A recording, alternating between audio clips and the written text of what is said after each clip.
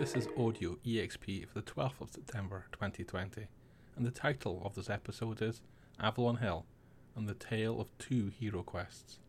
160 years ago in Springfield, a board game company called Milton Bradley was founded. It's hard to imagine that professional board game designers existed in 1860, but they did. Skip forward nearly 130 years and bring the spotlight around to the UK division of Milton Bradley. Stephen Baker, who works for the company, has finished the design of his new game, Hero Quest. The UK division turns to Games Workshop to help produce and sell the game.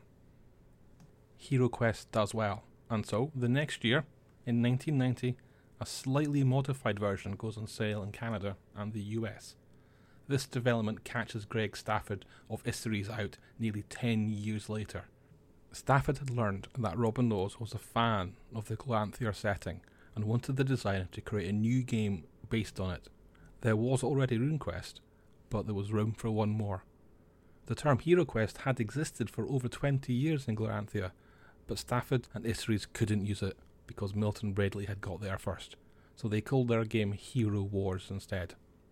The Hasbro-owned Milton Bradley continued to make Hero Quest games for many years. The most recent was an Amiga computer game put together by Gremlin Interactive called Hero Quest II: Legacy of Sorasol. That came out in 1994. And then there was a long and important pause. Hasbro let the trademark on the word Hero Quest lapse, and so Greg Stafford snapped it up, and in 2003 Hero Wars was renamed to Hero Quest. Isseries and Moon Design, who published a second edition of Hero Quest, the role-playing game, merge. Later, Greg Stafford then merges them back into Chaosium, and Chaosium continues to publish Hero Quest RPG content. And so, we have two Hero Quests, and a bit of a stalemate. The stalemate is this: while Chaosium has the trademark on the word Hero Quest, Hasbro owns the copyright on the board game and its mechanics. Chaosium is straight talking when it comes to the issue. If you check their licensing statement, they say this: we are not going to do anything in terms of licensing our trademark for the name Hero Quest unless Hasbro gives their permission to use Hero Quest related copyright material. Thus far, Hasbro has not given anyone permission to reprint their game. By permission, we mean in writing, via a contract. Licensing intellectual property isn't done via a phone call or some quick chat. It is done via a legally binding contract, if it is to be done professionally and according to the law. As soon as any game company has a license from Hasbro to use their Hero Quest game-related intellectual property, we will be very happy to enter discussions with that company about licensing our trademark for the name Hero Quest. In other words, Chaosium say they are happy to work with another company to bring back the Hero Quest board game, but they need Hasbro to move first. Hasbro needs to awaken the dormant board game and then get in touch. Now, let's skip forward to July 2020. A company called Restoration Games files some paperwork that mentions Hero Quest. Remember how Chaosium made the point of saying that Hasbro had made no effort to let anyone else pick up the dormant Hero Quest board game? Well, that's what Restoration Games specialise in doing. The clue is in the name. Restoration Games filed paperwork to trademark the name Hero Quest Legacies, not Hero Quest. How important that is, we don't know, but it certainly led to speculation that the Hero Quest board game might be coming back. I reached out to Chaosium at the time and was satisfied that Restoration Games was not working with them. A previous attempt to make an unofficial 20th anniversary version of Hero Quest board game via Kickstarter was blocked. Chaosium is serious about protecting its trademark. Now here's where things get spicy. Just this week, Hasbro announced that they would move another one of their board game brands, Avalon Hill, out from under control of Wizards of the Coast. The news by itself is pretty interesting. Last week's Audio EXP was about the big bets companies have been making on the digital tabletop. Implicit in that is that board games are doing well. Companies are racing to invent the Netflix of board games because they see the market for it. It's just speculation, but perhaps Wizards of the Coast was busy enough with Magic the Gathering and Dungeons & Dragons. Hasbro wanted more from Avalon Hill, and so they promoted the division higher up the corporate hierarchy. Now, in our timeline, we've nearly caught up with today. Just yesterday, people spotted a HeroQuest countdown on heroquests.avalonhill.com. Yeah, right. Avalon Hill doesn't have a website of their own. If you point your browser to avalonhill.com, you will redirect to avalonhill.wizards.com, a subdomain similar to the one that D&D and Magic the Gathering both have. However, HeroQuest is being kept off the wizards.com domain. The countdown timer, and you can see what it looks like by following the links in the show notes, is firmly in Avalon Hill branding. Now, what will they do without the trademark to the term HeroQuest? Well, Chaosium is on record saying that they'd be happy to chat once the ball is rolling. The ball is rolling, so let's hope those conversations have been productive. The Restoration Games prep work and HeroQuest Legacy may have been what sparked Hasbro into action again. They may be looking to defend their intellectual property, or to show it's in use, or perhaps they saw the opportunity to work with a specialist. Maybe their eyes just opened to the commercial potential of the game. At the time of recording, there are 10 days until the HeroQuest timer hits 0. We can expect news from Hasbro then. Okay, so what else has been going on in the geeky news on the site this week? Following on from the virtual Crunchyroll Expo, there's been a glut of great looking anime trailers. So rather than restricting the posting to just one a day, I've increased it to 2. If I had to pick my favourites, then I'd recommend Jujutsu Kaisen, Dragon's Dogma, King's Raid, Noblesse, and Wandering Witch. Yep, those are just the highlights.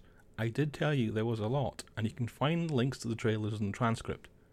Another significant trailer that came out this week, not an anime related one, is Denis Villeneuve's Dune movie. It reminds me of the classic Dune movie, and I think that's a good thing. I don't know the Paul Atreides actor Timothée Chalamet very well, but it was fun watching Jason Momoa as Duncan Idaho, and it was kind of weird seeing the Thanos actor Josh Brolin as Gurney in the classic movie. It was Patrick Stewart who had that role. It's not just trailers that have edged up the number of articles on the site this week. Kickstarter has been going strong too, with lots of big projects taking flight. I'll take this chance to point out Archeron from Dark World Studio as a tabletop RPG Kickstarter in waiting. You can still get the Archeron beta as a free download. The game is deadly. Characters have about 6 health, and a humble pistol does about 1d10 damage.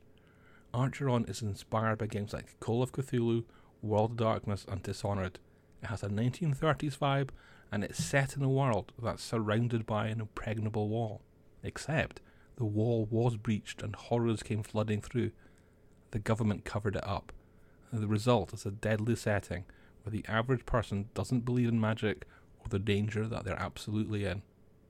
All this comes to a role-playing head given the powerful factions that compete for resources in this sealed world.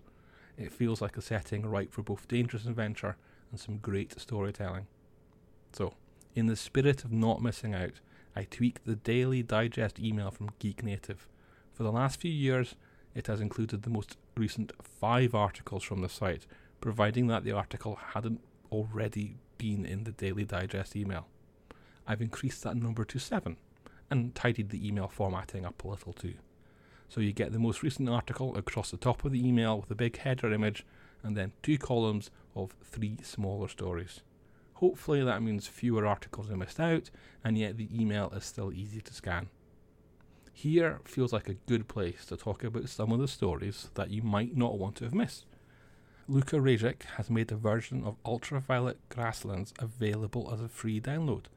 Luka calls the 70-page primer on the psychedelic heavy metal RPG the Player Guide. Adult Swim has also made a free RPG available. It's for Tigtone, and it uses D&D 5e rules. I don't know the show, but it looks like a madcap fantasy, and Adult Swim suggests readers should be 18 or over. While those RPGs are given away for free, there's a big publisher who's determined to get into the money-making side of the booming tabletop industry. That publisher is Andrews McMeel. we were about to mention 3 different games. Into the Dungeon was a successful Kickstarter for an illustrated solo RPG. Harry Connor's book has been picked up by Andrews McMeel, and you can now order it from places like Barnes & Noble or Amazon. Andrew Kolob's Neverland is a 5e compatible game in the Peter Pan setting, except it's been many years since Peter Pan's adventures. It's a hex crawl of a game, better suited to older readers than Peter Pan's intended audience. It looks gorgeous, and it joins the Andrews McMeel family. Lastly, Andrews McMeel also stepped in to back the Afropunk Swordsfall RPG. This game is very well known on Twitter, has a well-developed offering, and even an e-commerce shop of its own. Speaking of e-commerce, you can check out DriveThruRPG's proposed new look. Simply head to the homepage and click on the facelift teaser link. You'll wind up at preview.drivethrurpg.com. The new site is a work in progress, and not all the templates have been made yet, but I think you will like what you'll see, as it's a much cleaner design, and I say that knowing many people don't like change. However, DriveThruRPG's new look doesn't shy away from sideways scrolling, and that's never a straightforward design decision to make. Over at DriveThruRPG, you can find Adamant Entertainment's latest game. It's called Star System, every star a destination, and it's the first in the Star System series. A whole host of D6 system designers are on board for this project, led by West End Games and Star Wars RPG creative director Eric Troutman. There's a controversy around the game though, which I blogged about and received a response to. Adamant Entertainment is founded by Gareth Michael Skarka. Skarka even worked on Star System. The sticking point is that Skarka is 9 years late on a tabletop RPG Kickstarter called Far West. Why is Skarka working on a science fantasy game when he's 9 years late on another? Well, Eric Troutman popped over to Geek Native to explain. Eric said, "My whole role at Adamant is to put together projects like this, leaving Gareth freed up to continue work on Far West. My putting together this is unrelated to Far West." As I said in the original post, if Star System means that Adamant can get into a better place with logistics, then it might help the Far West. If that's the case, great. I can see why some backers are frustrated though. Another interesting logistics challenge is N Publishing's Level Up project. The idea is to make advanced rules for D&D 5e, and the initial reveal of playtest material do away with fantasy races in favour of heritage and culture. If the plan is to have rolling playtests, then that's impressively ambitious. The intended result is a game that's both crunchier and more flexible. I think that's also a bold aspiration. Crunch and flex are pretty close to opposing positions at times.